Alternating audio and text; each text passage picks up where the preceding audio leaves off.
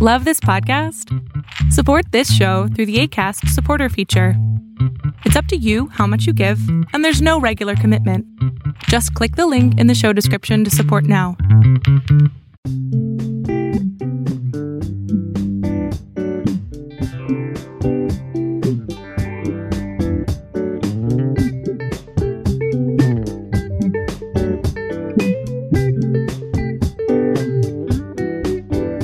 Bless my soul, this podcast is on a roll. Oh, yeah. You didn't sing it, though. Oh, fine. Bless my soul, this podcast was on a roll. Thank you. Doesn't quite ring as well that way. It's just too many syllables. No, it's much better. You're just like one of the muses. Yeah. Oh, thank you. I couldn't even tell the difference. Yeah, I will accept that lie. I always say Zach reminds me of one of the muses, so, you know. But which one? I'll never tell. Probably be the one correcting the phrasing or the pronunciation. All right, so in case you guys out there do not know what movie we're talking about, we are talking about Hercules. Hercules. I think you mean Huncules. And to our most loyal of fans who are screaming out, "Where the heck is Alice in Wonderland?" We've been talking about that one forever. And, you know, Brandon liking that one as a classic. But, yeah, we tried recording that one 3 times. Just didn't work. And technology was a son of a gun. Yeah. So we decided to move on. You know, maybe the ghost of Lewis Carroll was just not wanting this to happen. It was decent. We'll just say that. Well, there's only There's only so many times we can act surprised by each other's That's notes. true. You know? It's like the law of diminishing returns on all the jokes. It's only so many times I can joke about being on drugs in high school before it loses its flavor. Yeah. Yep. The laugh did get bigger every time. Yeah. Yeah, I was happy with that. Bigger but more fake. Yeah. All right. So I'm going to introduce my co-hosts by the characters that I so choose for them, and then they're going to return the favor. So joining me is Brandon, who I'm going to make Phil. Interesting. So, yeah, Danny DeVito, you know, a bit disheartened, but still got a wonderful heart inside that just needs a bit of, you know, lightning to bring it out. Fair. And Sarah, I just have to make you Meg. It's just, I can see you having some sass in you. Yeah, I love Meg, so I'm so Who doesn't fine love with Meg? that. Yeah. It's pretty good. Meg is like one of the best written female characters. Is just turn the concept of damsel in distress up on its head, and is just like, Yeah. nope, don't need rescuing. Yeah. Although she kind of does. She really does. Yeah. Yeah. She does, but yeah. All right. And yeah, those are who I have. You guys got characters? Yep. Mm-hmm. All right, Brandon? All right. So it's funny that you should say Phil because that's who I chose for you. Short, little crotchety, but heart of gold. Yeah. So Okay. that. And then Your descriptions are very Yeah. similar, other than Zach being short and you not being short. that's true. I gave Sarah Pegasus just because Pegasus is really feisty and like awesome. Territorial. Yeah, I'm not sure if Sarah's territorial, but feisty and like strong. Nice. I'll take that. I'm sure she doesn't have the brain of a bird. No. Depends what kind of bird, maybe. Yeah. No, ravens are smart. It's true. Yeah, and territorial. Territorial, yeah. You know what? You try to take my chocolate, there's a problem, so. Yes. That you makes could sense. say. All right, so Sarah, do we have any crossover? Yeah, well, sort of. I have 2 for Brandon. Oh. Couldn't choose between. Either Phil as well. Pretty similar reasons. Or Hades. Or Hades. Okay, yeah. Yeah. I'll take Hades. Hades would be like just, again, sassiness and dark humor, obviously. I mean, he has to have dark humor. And bitter. I wasn't going to say that, but, sure. And, like, flaming hair, too. I almost never have hair. I know, I was just kidding. That's why I said should that. Replace it with flames. When his hair gets blown out. That's true. That's not there you bad. go. Yeah. I see it. I dig it. Yeah. Yeah. And then for Zach, I have Hermes. Hermes. Zipping around, being a good buddy, helping out. And just zipping around all over. Yeah, a little silly, I could picture you, like, actually playing Hermes, too. Like, on the shorter side again. And just, like, a zippy kind of frame, you know? You know what I mean? Oh, yeah. I got a runner's body. That's kind of what you get with Hermes. True. Yeah. Well, which makes sense. Who voiced Hermes? Yeah. So, yeah. Paul Schaefer. Okay, yeah. It sounded familiar. Yeah. I didn't look at any of the cast except, like, I know James Woods. Yeah. And Danny DeVito, because you can't miss Danny DeVito. Yeah. He's playing himself. True. Also, it took me about half the movie to realize that Payne is Bobcat Goldthwait. How do you say his name? Goldthwait? Goldthwait? I have no idea what that is. Bobcat, yeah. He's funny. And it took me like half the movie to realize it was him, though. But once you realize it, you can't unrealize it. Oh, yeah. Like, it's all you hear for the rest of the movie. Who's Bobcat? If I did an impression, it would help, but I can't. He's got, like, a really, like, famous voice. Well, he's in a lot of stuff, too. Yeah. Yeah. Okay. He's a comedian. Yeah, he's a comedian, but he's got, like, a... Man, I wish I was good at impressions. Yeah, I'm not either. Yeah. You'd know it if I was able to do the impression. Like, if you heard his voice, you would know who I'm talking about. Okay, then. Yeah. Okay, then. You'd also probably recognize him if you saw him. Yeah, probably, too. Probably. Yeah. Look him up after. Okay, I will. So that is our introduction on this a bit. And do we have any memories of Hercules? I'm going to start off with Sarah. Nothing specifically. I just know that I've always liked it. And I did put it on with Daisy in the room, hoping she would also like it. But she's on a really big Incredibles kick right now. So while I was watching this on the TV, she was watching The Incredibles on her tablet. She watches the first and the second one over and over and over again right now.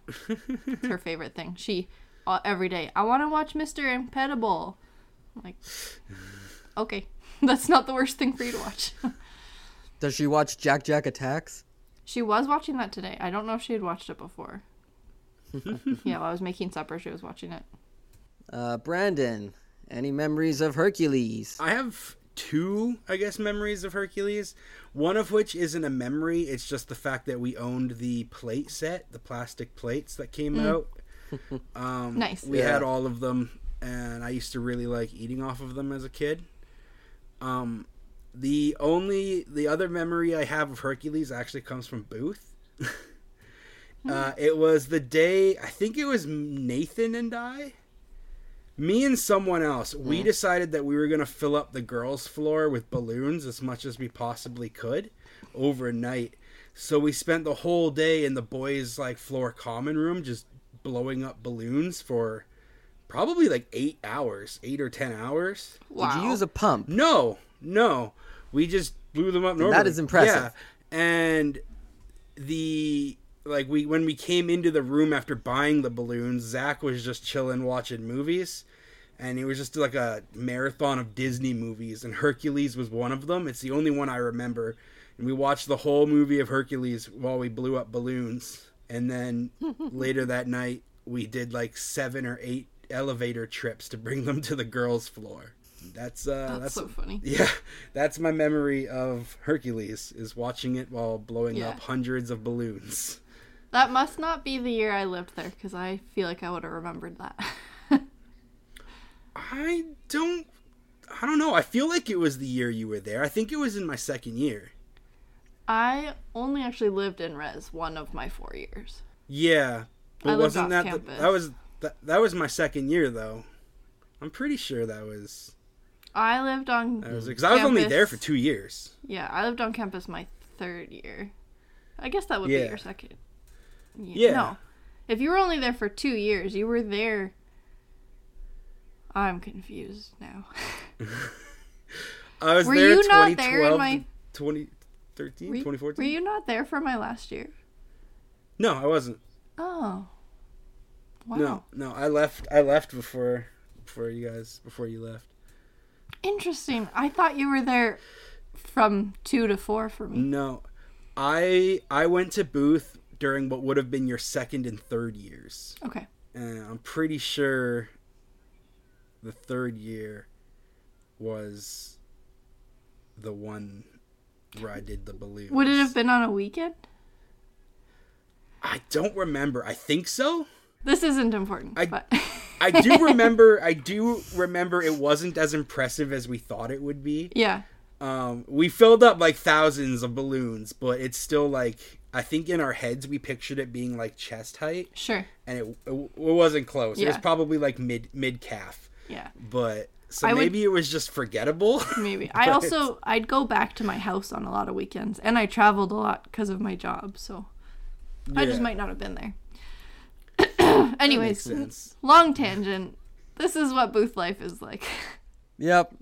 Such is the nature of clean pranks. That's the last time I watched Hercules before this. That's where I was going with that. All right. My memories, I don't have specific ones. I remember seeing the trailer initially for this because it was cool and I was at that age. Like, this movie came out when I was 7.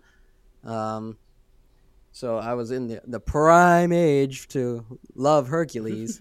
But yeah, then I watched it in theaters, and I was going to bring up the plate set because the plate set was awesome. The plate set dope. still is awesome.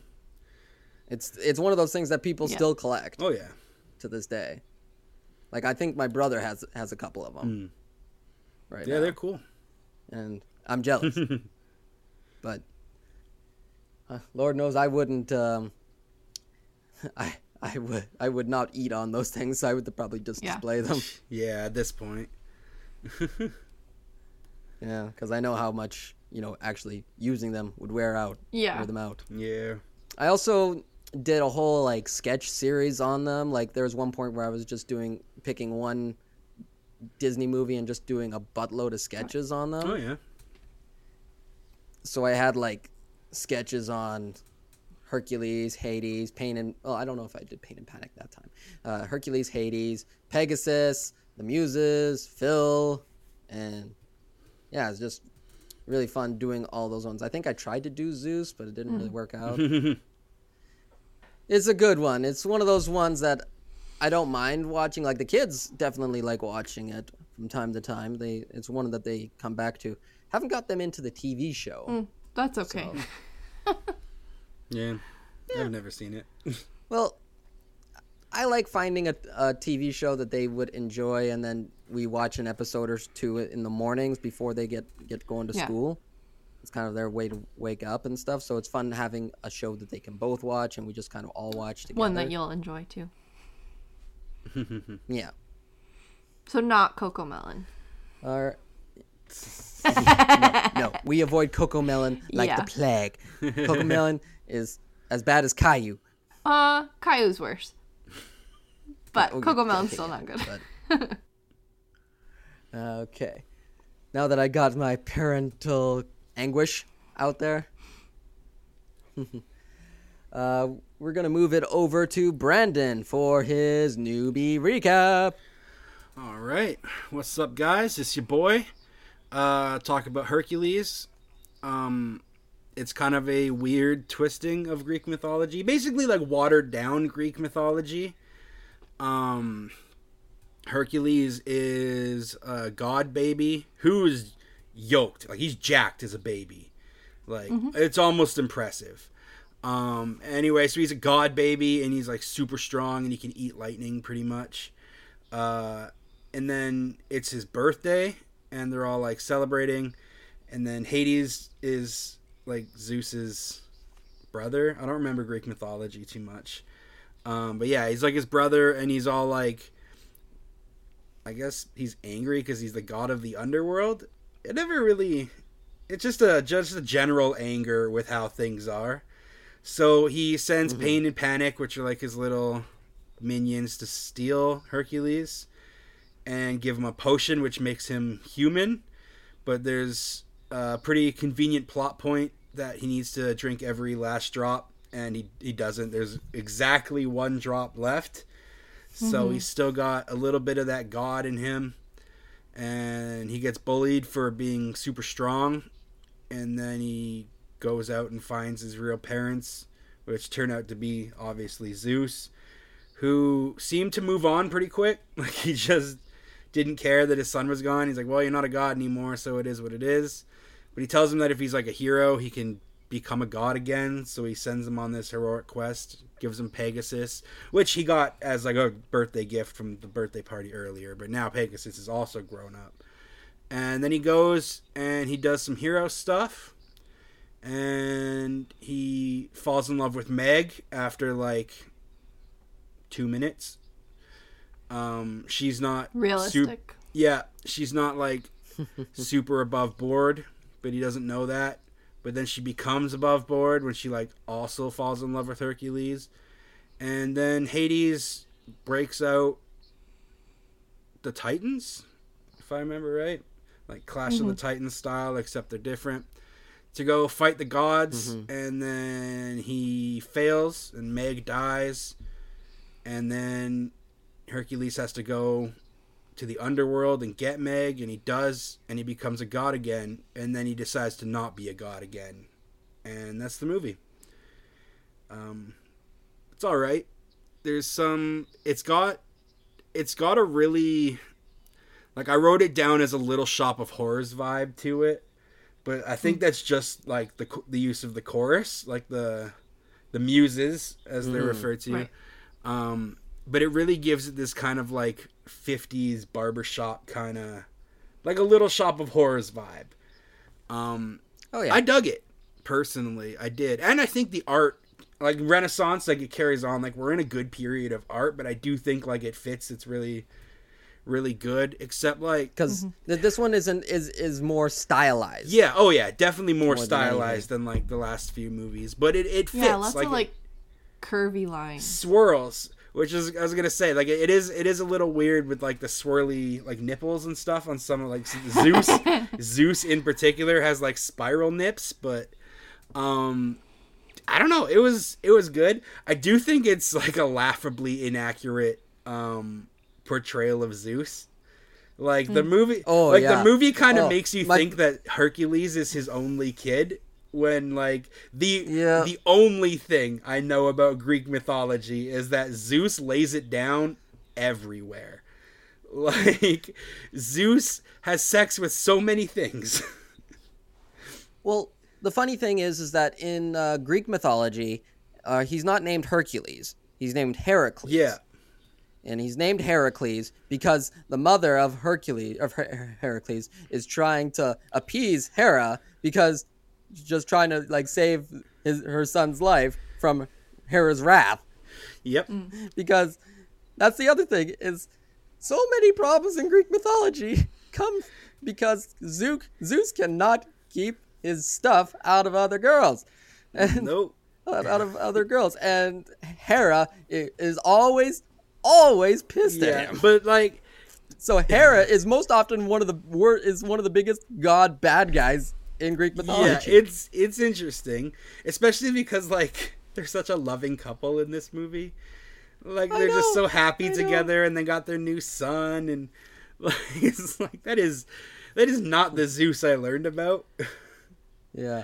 I remember seeing like a meme in regards to that. It was just like, The biggest lie Disney ever told was trying to convince us that these are a loving, happy family. Yeah, that's fair. That would be a true meme right there. So he gets a large part of the beginning is that he gets bullied for like being super strong. I would just like to point out that nobody on Earth is going to bully a kid who could cave their face in with a missed high five. Like, a fist bump will shatter their wrist. Like, nobody's gonna bully that kid. Yeah. Like, you do make a valid point. Yeah, like, what's the end game with these? Like, they're gonna piss him off so much so that he snaps back and literally murders them with, like, a flick? Like, I don't understand their end game here. But, like, he doesn't look like he'd be strong, and that's another weird thing. I think the body proportions in this movie could use a little work. Because, like we said, he's freaking jacked as a baby. Like, that baby is competing in strongman competitions to this day. That's how jacked that baby is. Mm-hmm. And then he becomes a teenager, and he's just like a stick. Like, he is skinny and lanky, and like, where did all of his muscles go? The muscles that he supposedly has to be like super strong, where did they go? And then he goes and he trains for, honestly, it's like one song or even half a song that he trains for, and he is immediately jacked again. So, like, it's supposed to indicate, years past, but is it years? Because that's another question I have later on my thing here. How long was he training? Because he went from, like, stick to jacked. It's like... yeah, probably, like, 2 years. 2 years? Okay, that's all right. But, yeah, I don't get that. I do think the plot is definitely, like, another, like, plot of convenience, which is... like a Disney trend that I'm seeing.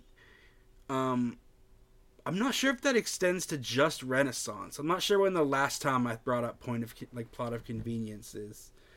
Maybe it's just Renaissance films. But like, I think that's like you with some of the older ones you find more wrong with it, so you don't bring up the plot of convenience. Maybe. But the Renaissance ones you do a bit because you gotta nitpick the Renaissance ones, to be honest. Like, yeah, you really do. But like, just to like point out the plot of like the convenience is there's the last drop issue. Like, it's awfully convenient that he chugged the whole bottle, but just luckily missed that one. Also, just with that potion, like, you're telling me that Hades has a potion that'll turn gods mortal and hasn't used it on any other gods? Hasn't ever thought to implement that himself? Inject it into Zeus while he's asleep or something? Like, Hades can clearly walk into Mount Olympus without any issue. Like, they just let him into the birthday party. He was there just chilling. He shows up, no problems. Yeah. So, like, he has this human-making potion and doesn't decide to use it on Zeus? Yeah, that's a fair point. I don't... It's just like a very convenient thing. Also, like, the whole second act almost comes after Phil... Oh, no, I think it's probably like the third act, to be honest. But, like, Phil discovers Meg, like, working with Hades. And he does so by just conveniently hearing the one small part of their conversation that... oh, yeah. Yeah, that's one of my... to advance the story.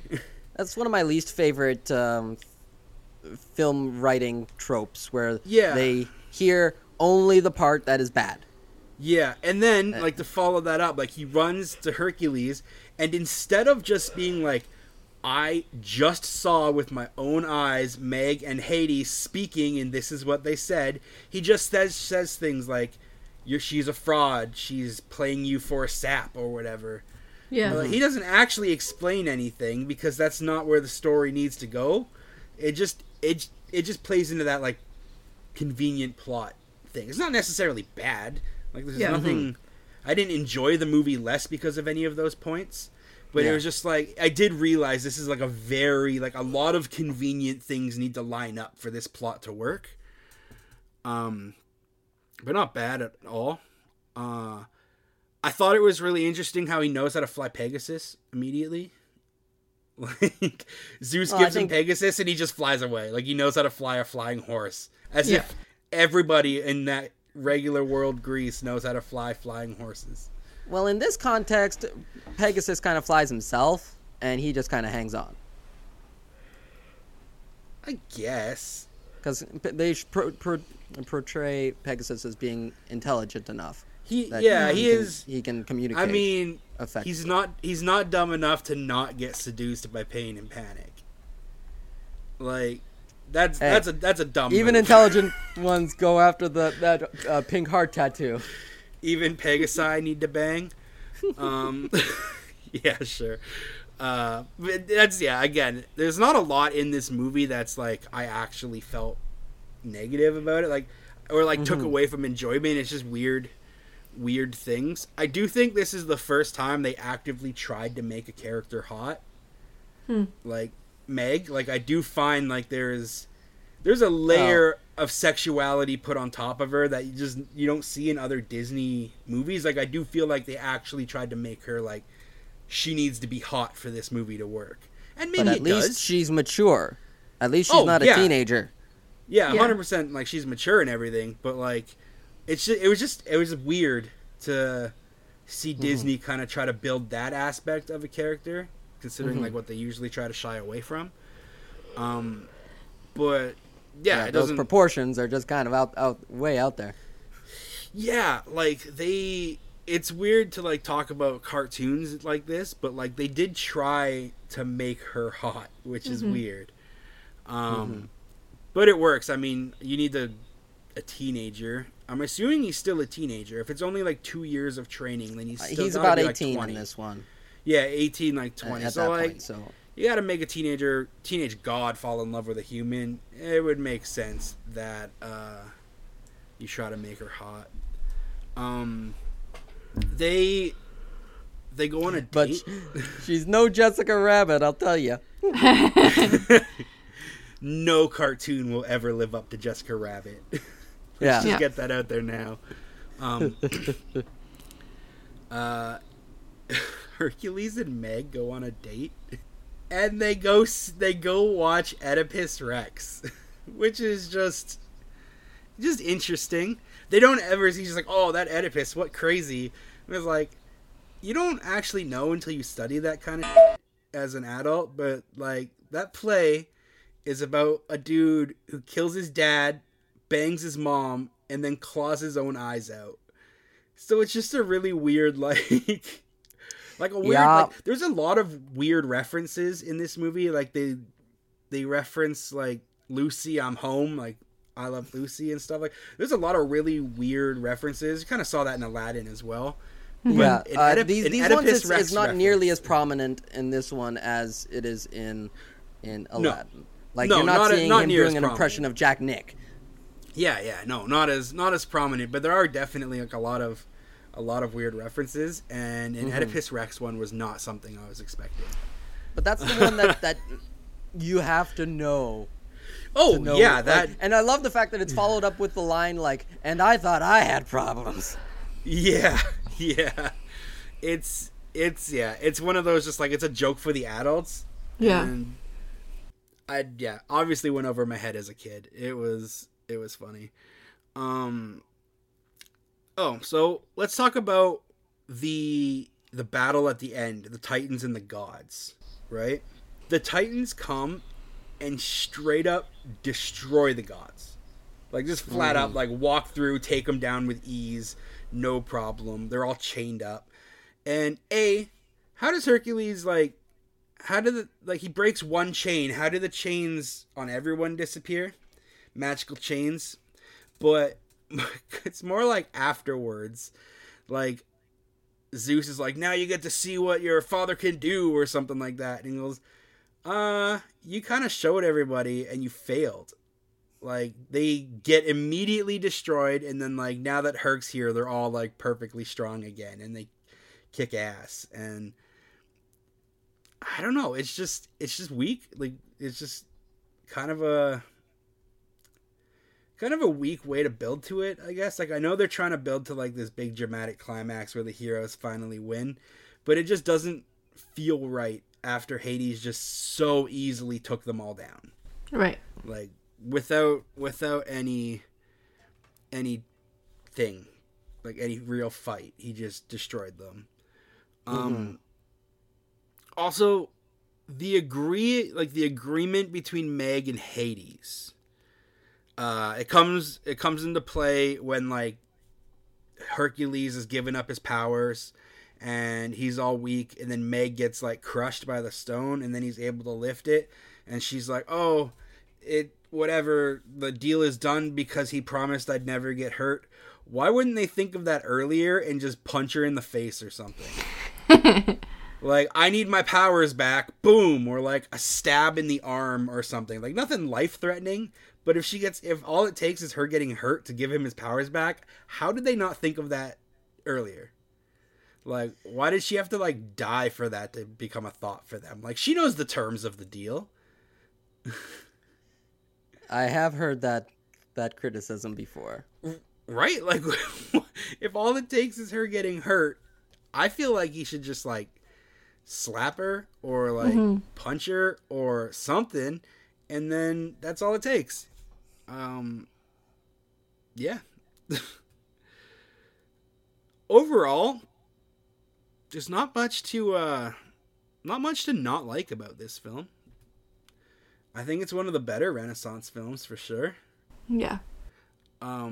I do think most of the songs outside of the muses aren't very good. Like, I know Go the Distance gets nominated for an Academy Award. But I don't think it's that strong, and I don't know if he wins, but I don't think that's a winning song in my mind. I don't remember if this one won for that, but yeah, personal opinion, I think outside of the muses, like outside of the Little Shop of Horrors kind of thing, I didn't like much of the music in this one. But it's good. That's about it. All right. So we'll switch it over to myself with Deep Dive Disney. Thank you, Brandon. So first thing I want to talk about with this film is that it's clearly like a satire film for like celebrity and hero worship for like the the commoners.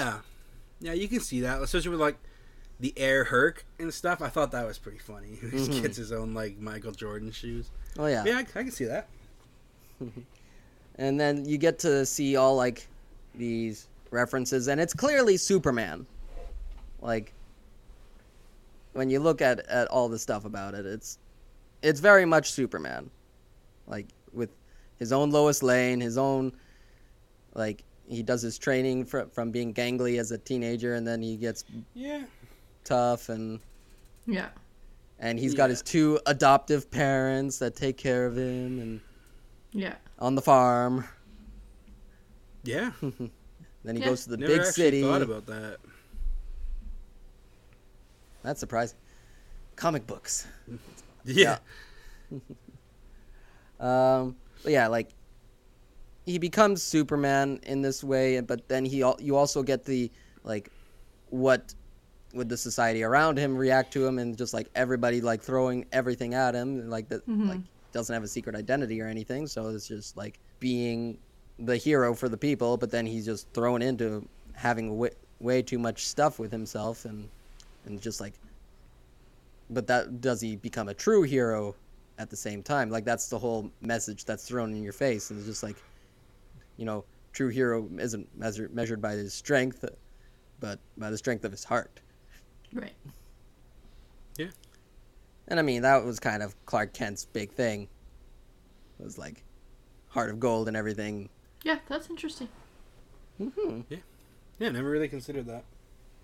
Another thing, like I want to talk about the soundtrack as well, is just I'm kind of with you on that, Brandon, but I do say that I definitely do like Go the Distance. It's not the best song in it. I hear you. You didn't quite critique it as well. It's just you consider it lesser than. Yeah. Like I do think it's quality song. Mm-hmm. I just don't think it's like I don't think the other music is as strong as the chorus. The music. Also, I gotta say, thank goodness there wasn't a villain song because I couldn't see James Woods doing a villain song. I would be interested in hearing James Woods do a villain song, but probably best. I feel like it fits best that Hades doesn't do Sing. like he's not goofy and he's not He doesn't take part in like any of the music, really. He's not sinister like Scar is, like, you know. Well, the way that I've heard it described that James Woods planned it around was that he's like a sleazy car salesman. That's how he based himself around. Yeah, I get that vibe. Where it's just like he's trying to sell you on something, but he's not all that honest about it. Yeah. He's very slimy. Yeah. Sort of like Danny DeVito's character in Matilda. Oh, yeah. Matilda. I almost forget about that movie. And then on that note, I have to say that this movie has so much more sass than any other Disney movie. I mean, it's got two characters that are just dishing it out, or three characters if you really consider it. Like, it's got Hades, it's got Meg, and it's got Hermes. All three of them just dishing out the sass. It's like Hermes has a great line in there where he's just like, "Fabulous party, Zeus. I haven't seen so much love in a room since Narcissus discovered himself." Yeah. And I've actually heard like that whole story of what like the whole tale of Narcissus, and it's just so much funnier when you actually know it. Yeah. And it's just like, oh, he would never. Hercules is a great guy. He would never hurt me. And then Hades goes, "He's a guy." I just keep on seeing memes in regards to that. It's just like Hades is every girl's gay best friend in that moment. Nice. But definitely one of the biggest selling points on this movie is Hades. Yeah, he's good. James Woods' performance as Hades. I would say he's probably the best thing about the movie. Most people do. Yeah. Like, when it comes to marketing or anything that has remained from this movie, like, there's cute plushes of baby Pegasus and stuff, but nothing compares with Hades. And interestingly enough, James Woods has played Hades in every format that has come since. Yeah, not surprising. Like, even like random voice role in Mickey Mouse's House of Mouse.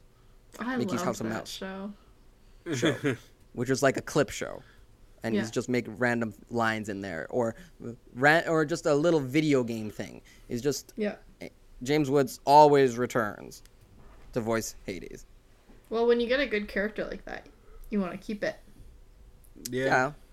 I hear you. It's just even some of those little things. It's just like, really?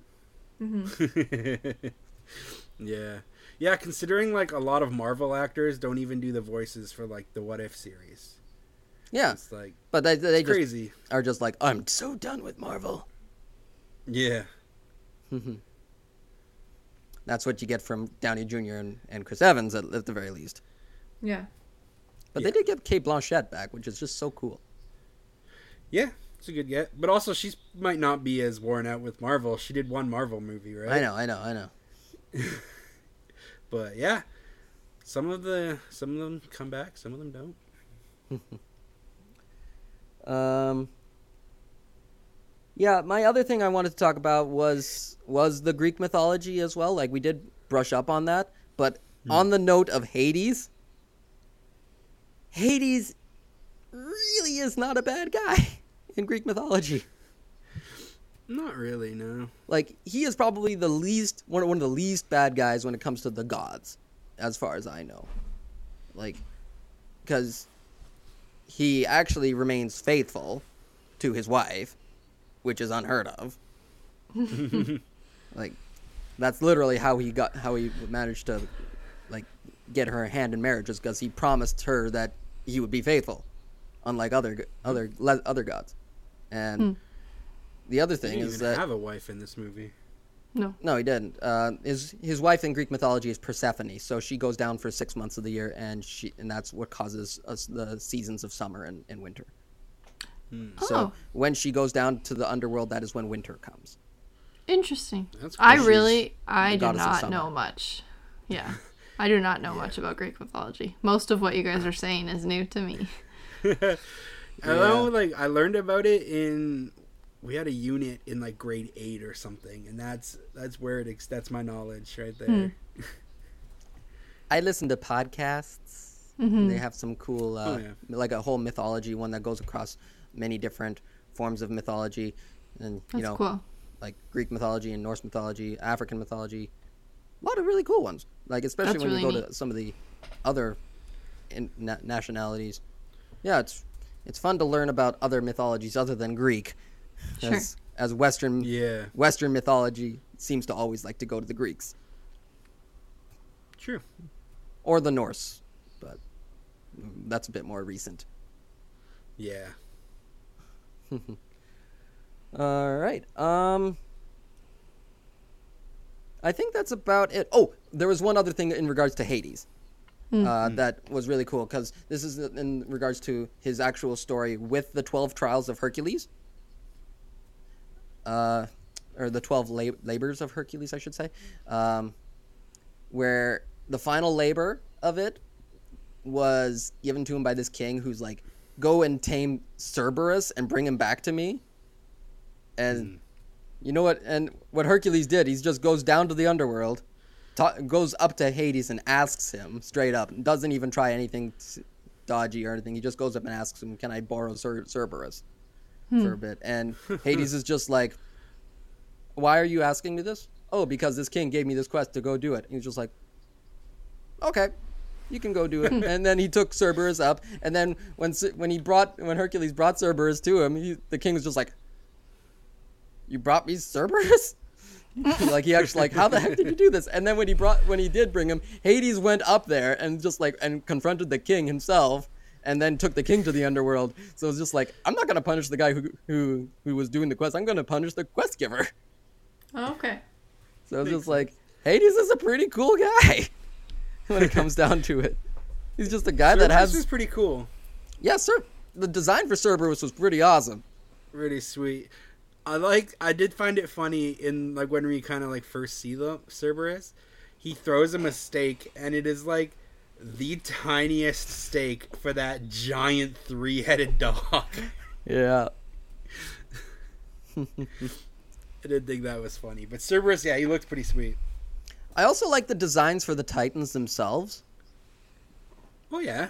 Yeah, the designs for those I'm pretty sure the Titans weren't quite like that in Greek mythology, but I'm not quite fully familiar with them on that. But it's just cool to have like, oh, there's a rock one, there's a lava one, there's a wind one, and a frost one, and then for some reason a giant cyclops.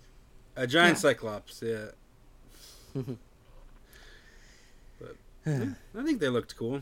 Oh, and then best sass moment is just like, guys, Olympus would be that way. Oh yeah. That was pretty funny. That's a good one. Yeah. All right. That's pretty much it for my deep dive. I'm going to hand it off to Sarah for fun facts and trivia. Okay. Let's just dive right in. So first fact, a lot of this has to do with like comparing the movie to the mythology and stuff like that, but Pain and Panic, when they try to kill Hercules, they shapeshift into snakes. And in mythology, Hera had sent 2 snakes to kill Hercules. So they like do a call to that. Obviously, they fail. And they fail in the myth, too. They don't kill him. When Hercules enters Phil's hut, he bangs his head on the mast of the Argo. And in Greek mythology, a fallen mast is what kills Jason, the captain of the Argo, when it hits him on the head. It's like just a little shout out. That's a bit anticlimactic. Yeah. A little bit. Hercules meets Meg by saving her from the river monster Nessos, and this is how he meets one of his wives. I probably will say this wrong. Deianira? Deianira? I don't know. He meets one of his wives the same way. One of his wives? Yeah. How many does he have? Is he just laying it down too? Well, probably. well, I don't know. the reason for his 12 trials was because he killed his wife Megara and his children in a blind, angry stupor.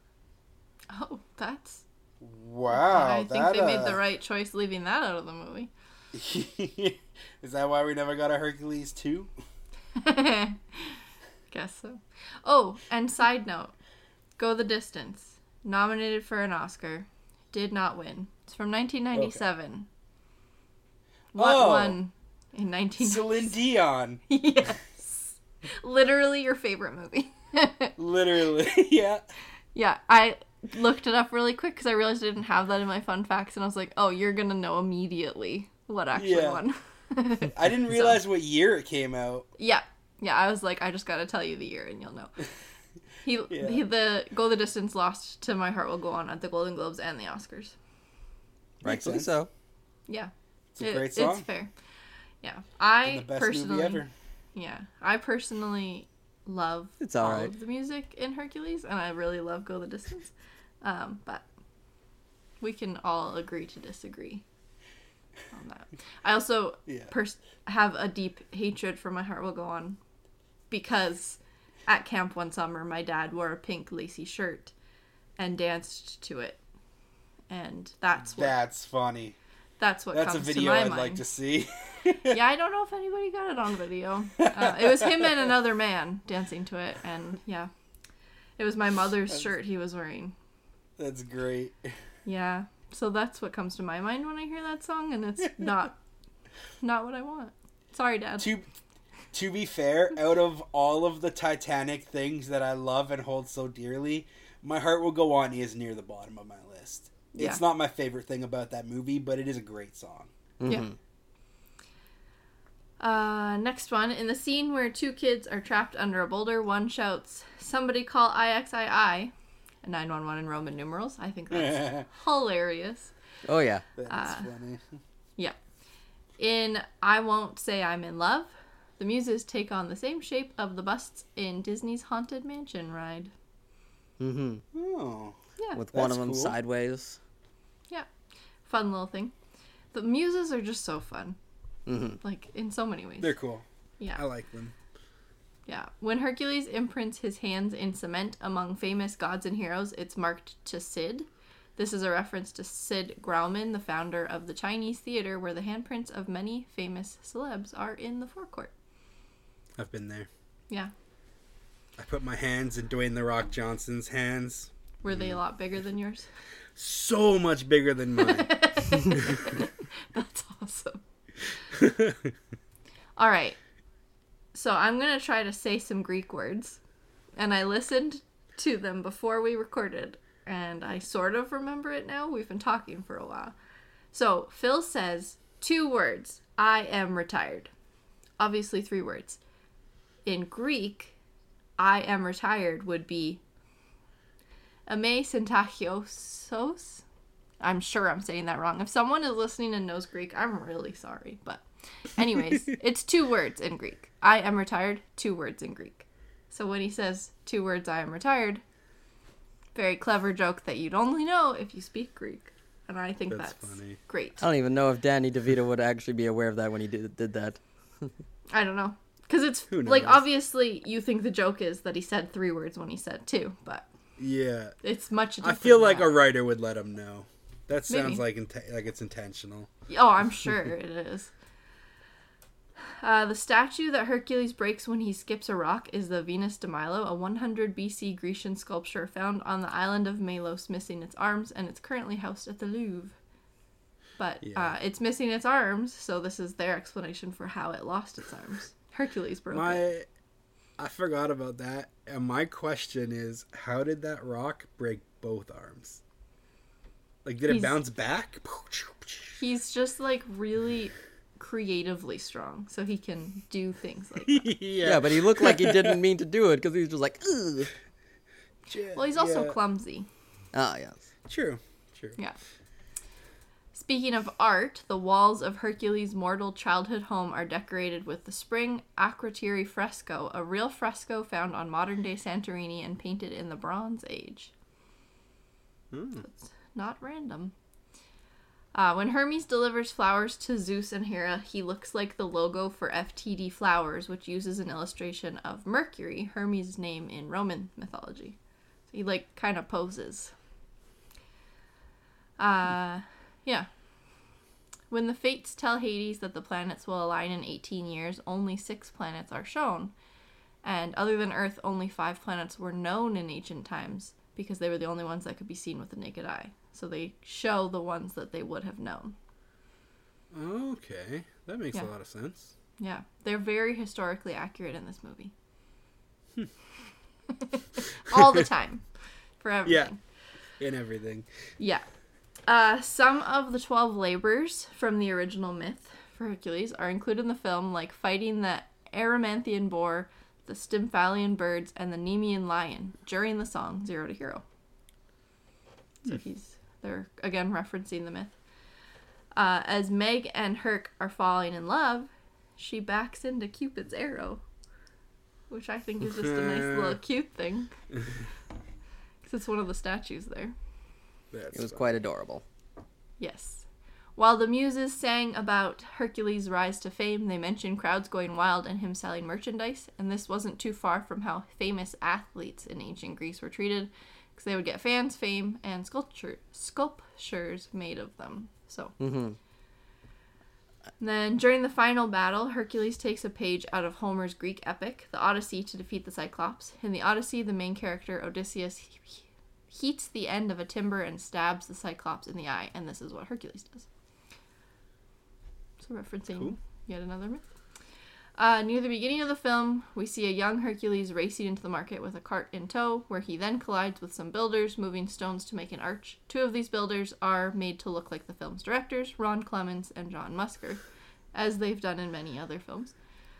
Interestingly enough, there are other Disney characters made to look like their real-life counterparts, such as Phil, being based on the appearance of Danny DeVito. He does look like him. Yeah. Yep. And that was with them like actually taking it down a notch, as before they just drew DeVito. Yeah. It's a recurring theme that these 2 Disney directors will hide as Easter eggs within their films. They are in Moana, Aladdin, Treasure Planet, The Little Mermaid, and The Princess and the Frog. So, we've only watched 2 of those so far. We got. I didn't know they were in Little Mermaid. That's what it says. I don't remember that, but. Well, we're not going back like, to watch. No. Maybe they're like among the crowd of mer people or people in a village. More likely the wedding crowd. Or maybe the wedding, yeah. Oh, yeah. Yeah, could be. In classic mythology, Hercules actually had 4 different wives. There you go. There's your answer. I did this last week. I didn't remember I had this here. So it was laying it down. Yeah, of course, Disney wasn't going to put all 4 marriages into the film, but what they did do was ensure that his love interest, Megara, embodied all of the wives of the legendary hero. So they're all just amalgamated. Okay, that's cool. Her. Yeah. Megara takes her name from Hercules' first wife, Princess Megara, the daughter of Creon. Not Crayon. Creon. Not a crayon. She is an independent, feisty woman who unintentionally falls for Hercules, much like Hercules' second wife, Omphale, who fell in love with the hero when she technically owned him. Hercules met his third wife, Deianira, when he saved her from the centaur Nessus, the same as how he meets Meg in the film. And lastly, his fourth wife, Hebe? I don't know. The goddess of youth was the cupbearer to the other gods, essentially a servant, and Meg is, of course, a servant to Hades in Hercules. So, ties it all in. Alright. One of the reasons that Disney released Hercules was because it had received backlash for its 2 previous films, Pocahontas and The Hunchback of Notre Dame. The main criticisms of these films were that they dealt with themes that were too dark for Disney audiences, so Disney released Hercules to lighten the mood with a healthy dose of humor. You know, that's not bad for a backtrack, actually. Yeah. Like, when you kind of try to, like, save face, because Hunchback was real dark. Yep. Mm-hmm. Real dark. Yeah. And Pocahontas had, grown up themes. Yeah. Yeah, but this doesn't feel like an overcorrection. Mm-hmm. Like it doesn't feel like it's definitely not formulaic. It's a straight up comedy. Yeah. Yeah. It's not bad for a backtrack if that's the case. Yeah. Hercules' adopted mortal parents are his mother Alcmene. Man, I should have learned how to say all these words. And I know how to say the father, dad. Amphitryon. Yeah. They say it in the movie. So I know. that's It's why. awesome. They are accurate names from the actual myth, but their roles are just depicted a little differently in the movie. Okay. In Greek mythology, Zeus cheats on his wife and has Hercules with the human Alcmene, which explains Hercules' demigod status. So, different than, obviously, how they tell it. This differs from the movie, which, of course, we know he drinks the poisonous potion. And then there's, of course, a few Easter eggs. There's a Karate Kid reference during their training. They do, like a... Standing on the pier. Yeah, but there's a word I'm looking for. A tableau shot.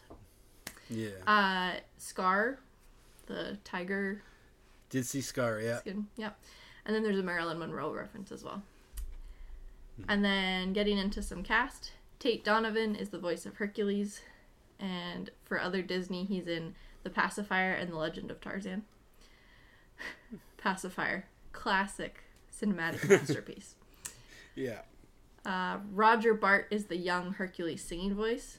Personally, love Roger Bart in The Producers. But I just love everything about that movie. He's also been in the TV show Jessie and Lady and the Tramp 2.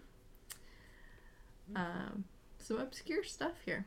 Mary Kay Bergman plays various voices. We've talked about her several times because she's in lots of Disney movies. She's the one that unfortunately had a very tragic end. Obviously, we all know Danny DeVito is Phil. He's also in the live-action Dumbo. Jim Cummings is various voices in this. Again, we've talked about him before. We've talked about how I met him. Yay. Great Disney actor. Keith David is the voice of Apollo, and he's in The Proud Family, The Wonderful World of Mickey Mouse, DuckTales, Tangled the series, The Princess and the Frog, The Legend of Tarzan, Timon and Pumbaa, and the Aladdin series. And Gargoyles. There you go. He is in Gargoyles. He is the king of gargoyles. He is awesome. Yeah. Susan Egan is Meg. She's in Lady and the Tramp 2. Matt Frewer is Panic. He's in Quack Pack and the Aladdin series. And Bobcat Goldthwait is Pain. He's in the Lilo and Stitch the series and Leroy and Stitch. Which is just a continuation of it. Yeah. And then Charleston Heston is the narrator. No other Disney credits, but it's Charlton Heston. It's just amazing that they were able to just swing him in. Yeah. Yeah. And then a few Ben other Hur. big names. Yeah. A few other big names. Wayne Knight. Yeah. I was like stoked to hear his voice, and then like kind of sad because he's just in a very small cameo role, pretty much. Yep. Yep. As we already talked about, Paul Schaefer is in this, and then Rip Torn, the voice of Zeus. Oh yeah. Yeah. He was a very good Zeus. Mm-hmm. He was a pretty good Zeus. They just cast this movie really well. Like, yeah, a great voice cast. Well, that's it. Yeah. That's all from me. There's funny that you talk about the casting greatly. There's just the fact that casting for James Woods was very problematic. Oh, yeah. Where Yeah, I guess I didn't was- even mention him. the thing is that he was like one of the last ones cast in this film. In fact, they had tried casting a couple times. The most notably the first time was they were trying to get Jack Nicholson to do it, because this is just, he's still on a pretty high streak on there. And I'm not sure how I'd feel about that actually. Oh, I don't think he'd be a good fit. No, I would agree with you, but he was just a hot commodity and stuff. Yeah, But here's the thing: he thought he was too hot. Yeah. So well, he asked for fair. like $16 million and 50% of merchandising. Wow. And that is something you do not get from Disney. No. Interesting. Like, You should just want to be in a Disney movie. yeah, you should. I feel like it's a very great thing. Your bid for immortality. Yeah. Like, Yeah. more than his Joker role. Yeah. But yeah. He definitely like I could see why they'd want Jack Nicholson for it cuz like that's the right kind of vibe for Hades. A little bit unhinged. Well, like, Jack Nick would be far more 90 sinister than James 97. Woods. Where is Jack Nicholson in his career in 97? He actually was winning his Best Actor award that year. Yeah, I was gonna say like he's on the Oscars this year, isn't he? Yeah, or that year. Because he won that year. Most of the technical ones went to Titanic, while the acting ones went to what's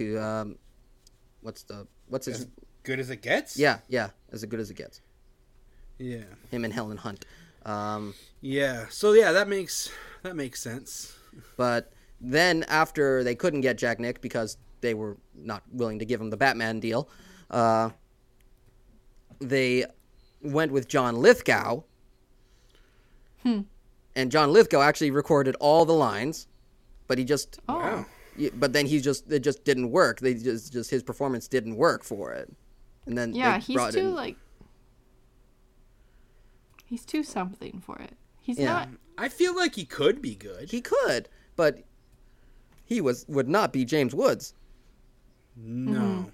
yeah, what it's just, James Woods it's brought to it. perfect as it is. Yeah. Well, that's the thing. And then when they finally cast him, is just so much of the marketing went down to him. Like the trailer ends with "We dance, we kiss, we schmooze, we carry on, we go home happy." What do you say? Yeah. It's just really hilarious to think about how far like the best part of the movie almost didn't happen. Yeah. Yeah.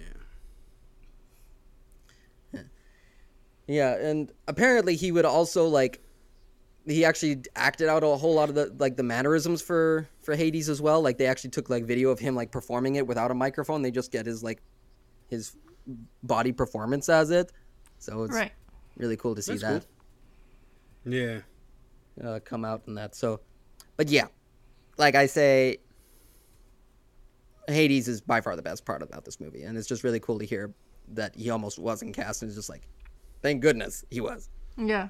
Yeah. And then we now have James Woods' definitive performance for him, and you don't think of very much else these days for James Woods. Yeah. Yeah. I don't know how I missed him in my list of the cast, but whatever. Yeah. I don't know if Has he does done anything any other else. Disney anyone knows about? Well, I'm pretty sure it's just Hades. all the Hades. All the Hades, yeah, in every show. I know he plays the Falcon in Stuart Little 2, but that's not Disney. Interesting. It's possible I didn't write him down because he didn't have any other Disney credits. Yeah. Yeah. All right. Well, maybe we'll throw that in at the end if we figure that out. But we can probably. He even voices Hades in the new short, the Once Upon a Studio short. Totally. But they got with that short, they got a lot of people. They got Tom Hulse back, and Yeah. that was well, from, and then they pulled stuff out of old recordings. they for people they who got died. old recordings from Robin Williams, and they got pretty much anybody they could. Yeah. and just- Man, I love that short. Oh, I love that short too. It's amazing. Haven't seen it. Oh, Brandon, you should watch it. It's really nice. I don't think it's quite meant for Brandon as much as it's meant for us, Sarah. Well, of course, but it's still even if you're not a huge Disney fan, it's cool to see how they pull it together. Yeah. And it's I'll check it short, out. so it's not gonna kill a bunch of your time. Yeah, Yeah. It's that's what, fair. 12 minutes long, I think. probably less. I think it's not bad, 8. Yeah. All right. So we're gonna do our close up for this podcast. So we're gonna talk about our favorites and least favorite things about this movie. So starting off with favorite song. I'm gonna start you off, Brandon. I I chose The Gospel Truth. Ooh. Just because, like I said, like I don't vibe with the non-Muse music of this movie. It's all good. It's just not like my thing. And like when the movie started and it gave me that Little Shop of Horrors feel. I was like, ooh, okay, let's do this. And It's also very good for exposition. That's it. Yeah, it's great for exposition. My only thing is I don't understand like why it's like the gospel truth if we're talking about like Greek mythology, I guess. But the song actually it slaps. It's good. Oh, it's so good. It's good. So I chose The Gospel Truth. Oh, it's a good choice. It's a good choice. I'm going to ask you now, Sarah, what is your favorite song? Yes. Quick side note, I just checked and James Woods is in Recess, School's Out. Oh, right. He plays the villain in that one. So, there we go. Now we know. He's also, I randomly saw a producer on Oppenheimer. So. Oh, wow. Cool. Okay. Well, I do remember that he actually does have a genius level intellect. Interesting. Yeah. That's cool. All right. Favorite song. First of all, I love all of the music in this movie. Really, I just love this movie, like, so much. And I always know that I love it, and then I watch it, I'm like, wow, I really love it. It's so good. My favorite song, though, and it's actually one of my all-time favorite Disney songs overall, is I Won't Say I'm in Love. I love that song so much. It's a very good love ballad. Yeah, if I had to tomorrow go to a musical theater show and sing a Disney song, that's what I'd pick. Good choice. Yeah, I love it. But yeah, all the music, just, it's so good. Well, I'm going to pick for my favorite song, the one I started this podcast with, which is, Bless My Soul, Herc was on a roll, which is Zero to Hero. Yeah, that's a good one too. It's just, as Brandon would say, that one just slaps. Yeah. It is good. It's very, very much a great... it's a very good song in regards to the muses. But I also have to throw out a special shout out to the credits song, which is I Can Go the Distance, sung by Michael Bolton. Yeah. Oh, Michael Bolton. Yeah. I like Michael Bolton, but you hear about his new thing? No, I have not. You're going to hate me for telling you, but he just revealed he has a brain tumor. Oh, no. Yeah. That's sad. Makes me so sad. Yeah. Well, we How old will is all. he? He's probably in his 70s at this point. Probably 70s. Yeah. Yeah. That's too bad. At least we still have, When a Man Loves a Woman, I Can Go the Distance, and Jack Sparrow. Yep. Not to mention every other thing Michael Bolton's done. Yeah. But I'm just saying those three things for me, because Jack Sparrow is hilarious. That one, yeah. I think that one that song single-handedly revived his career. Probably, yeah. Have you ever heard that one, Sarah? Yeah. Okay, good. Because it's hilarious. I think everyone did at one point. I showed that one to my dad at one point, and he was just laughed hysterically at that one. Yeah. It's just so good.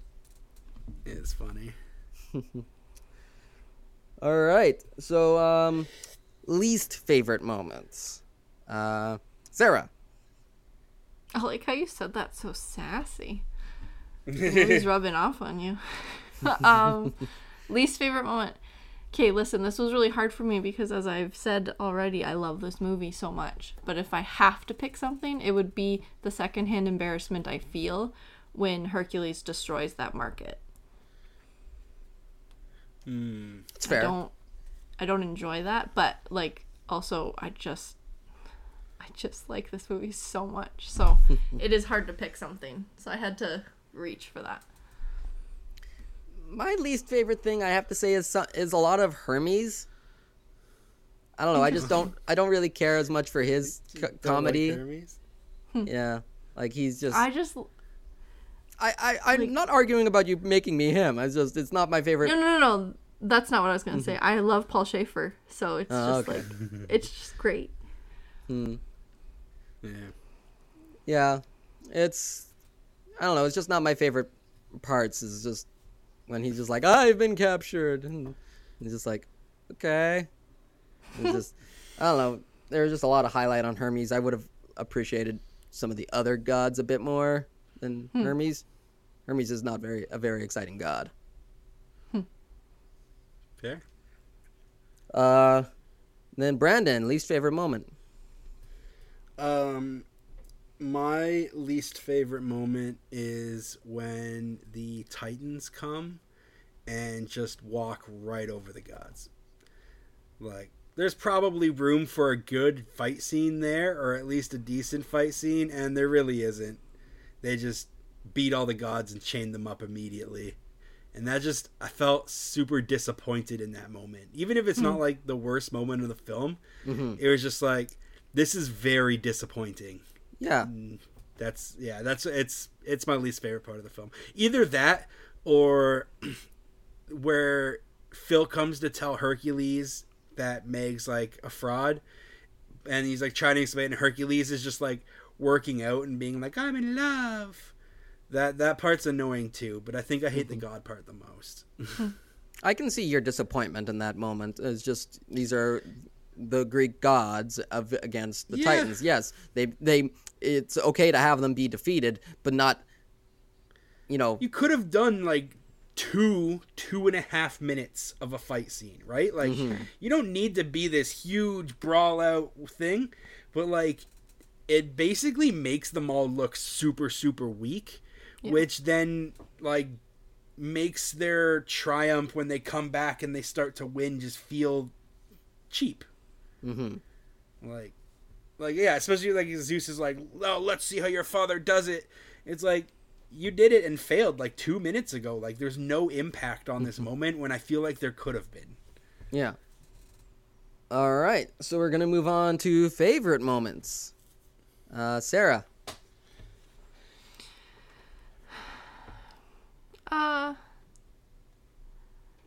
I don't know. It's just everything. I just love this movie. Probably, like, overall, anything the Muses do. Because they're good. They're spectacular. And, okay, no. I know what my favorite thing is. Favorite part of the whole movie. Honey, you mean Huncules. Quote that all the time. Love it. Yeah. I think it's hilarious. That muse in particular is very funny. Yes. The sassy large one. Yes. Well, she's definitely the one that has the most sass out of them. Yeah. That wasn't the part I was laughing at, but yes. Yes. All right. My favorite moment has to be the whole Hades blow up at Pain and Panic, when he goes like, is his whole line of just like, I have been prepping this for 18 years and it's gonna go up in smoke, and the only thing that's doing it is this, and you are wearing his merchandise. And then Panic like slurps a Slurpee right there and just like, thirsty. And then he just explodes. Yeah. It's just so funny. That was a good part. All right, Brandon, what is your favorite part? My favorite part is the Hydra scene. Ooh, good choice. I think it's really good. It's animated like decent. It's a cool looking fight scene. But mostly, I think I like the moment where he realizes that like the 3 heads have grown back, and then he like just keeps chopping heads, and he's slicing heads off, and more are coming, and finally Phil is just like, "Can you stop with the head slicing thing?" Saying what we're all thinking. I think that's probably my favorite part of the movie. That's funny. Yeah. That's a very good moment. Yeah. And definitely goes with your sense of humor. Yeah. All right. So we're going to move on to final thoughts and a letter grade. I'm going to start off with Sarah. Easy. A+. Love this movie. Everything about it. I think it's quickly moving into one of... It might end up moving into first place for me for Disney, honestly. I forgot just how much I loved it. But we'll see. We got a lot more Disney to get through, so... All right, that's a pretty good score. Brandon. I liked it, personally. It was good. I liked it a lot more than, like, I guess the last few Renaissance films that we've watched. I think the music is good, if not just a little, like, weaker when it's not like the Muse chorus, but that's personal preference. The animation's good. The storyline is convenient but entertaining enough. It doesn't take away from the thing too much. I've been between B+ and A-, but I think I'm going to settle on A-. That is saying something. For a non-Pixar film, to get an A-, the only one to do it so far has been Lion King, and Lion King's a masterpiece. Yeah. Yeah. Yes, it is. So I think I'm going to split the difference between you two, and I'm going to give it a solid A. It's a really good film for me. I really do enjoy it. It's got great characters and stuff. I don't know what it's quite missing, but it's maybe the rewatchability factor for me as much as... But it's one of those films that keeps on delivering, like, with little jokes here and there that you just don't always pick up on, like the whole IXII thing, and and Oedipus, and you know, Narcissus and stuff like that. Just like throwing in these little things here, and then even just like the sassy nature of Hades is just like you just throw in those little things where he's just like snapping lines a mile a minute. You'll miss stuff the first time you watch it. So it's one of those ones that you rewatch it more and you'll pick up more, which is really cool, but doesn't take away from the movie at the same time. If that makes any sense. Yeah. All right. That is Hercules. So we are going to be moving on next time back over to Pixar for a little bit of a downgrade for Pixar, which is Cars. Cars. Yep. Cars 1, I have to That's say. not the worst. I'm not saying it is the worst. I'm not saying it is the worst. The worst is Cars 2, but... Cars 2. But in regards to other Pixar films, Cars is definitely lesser than. Fair. I liked Cars. Oh, yeah. So, yeah, that has been our podcast. Sarah, where can our loyal fans reach us? You can reach us on Instagram at makingadisneyfan.pod. Follow, like, share, everything. DM us, all those things. And we're on Apple Podcasts and Spotify, where you can review and comment and rate and all those things as well. So please talk to us. We like it. We really do. Yeah. All right. Until next time, I have been Zach. TTFN, ta-ta for now. I've been Brandon. Until next time, America. And I'm Sarah. Just keep swimming. All of our artwork is created by Becca Riley. You can go find her on Instagram at Becca Riley Art, spelled BECCAREILLY Art. Our theme song was written and performed by Marcus Beveridge. You can listen to more of his music on Instagram at marcus.and.sarah.music, performing alongside me, your favorite Making a Disney fan lady. We hope you'll come back for our next episode soon. Stupid bald babies. Thank you for listening to Making a Disney Fan. We hope to see you next time. Good night, and have a pleasant tomorrow.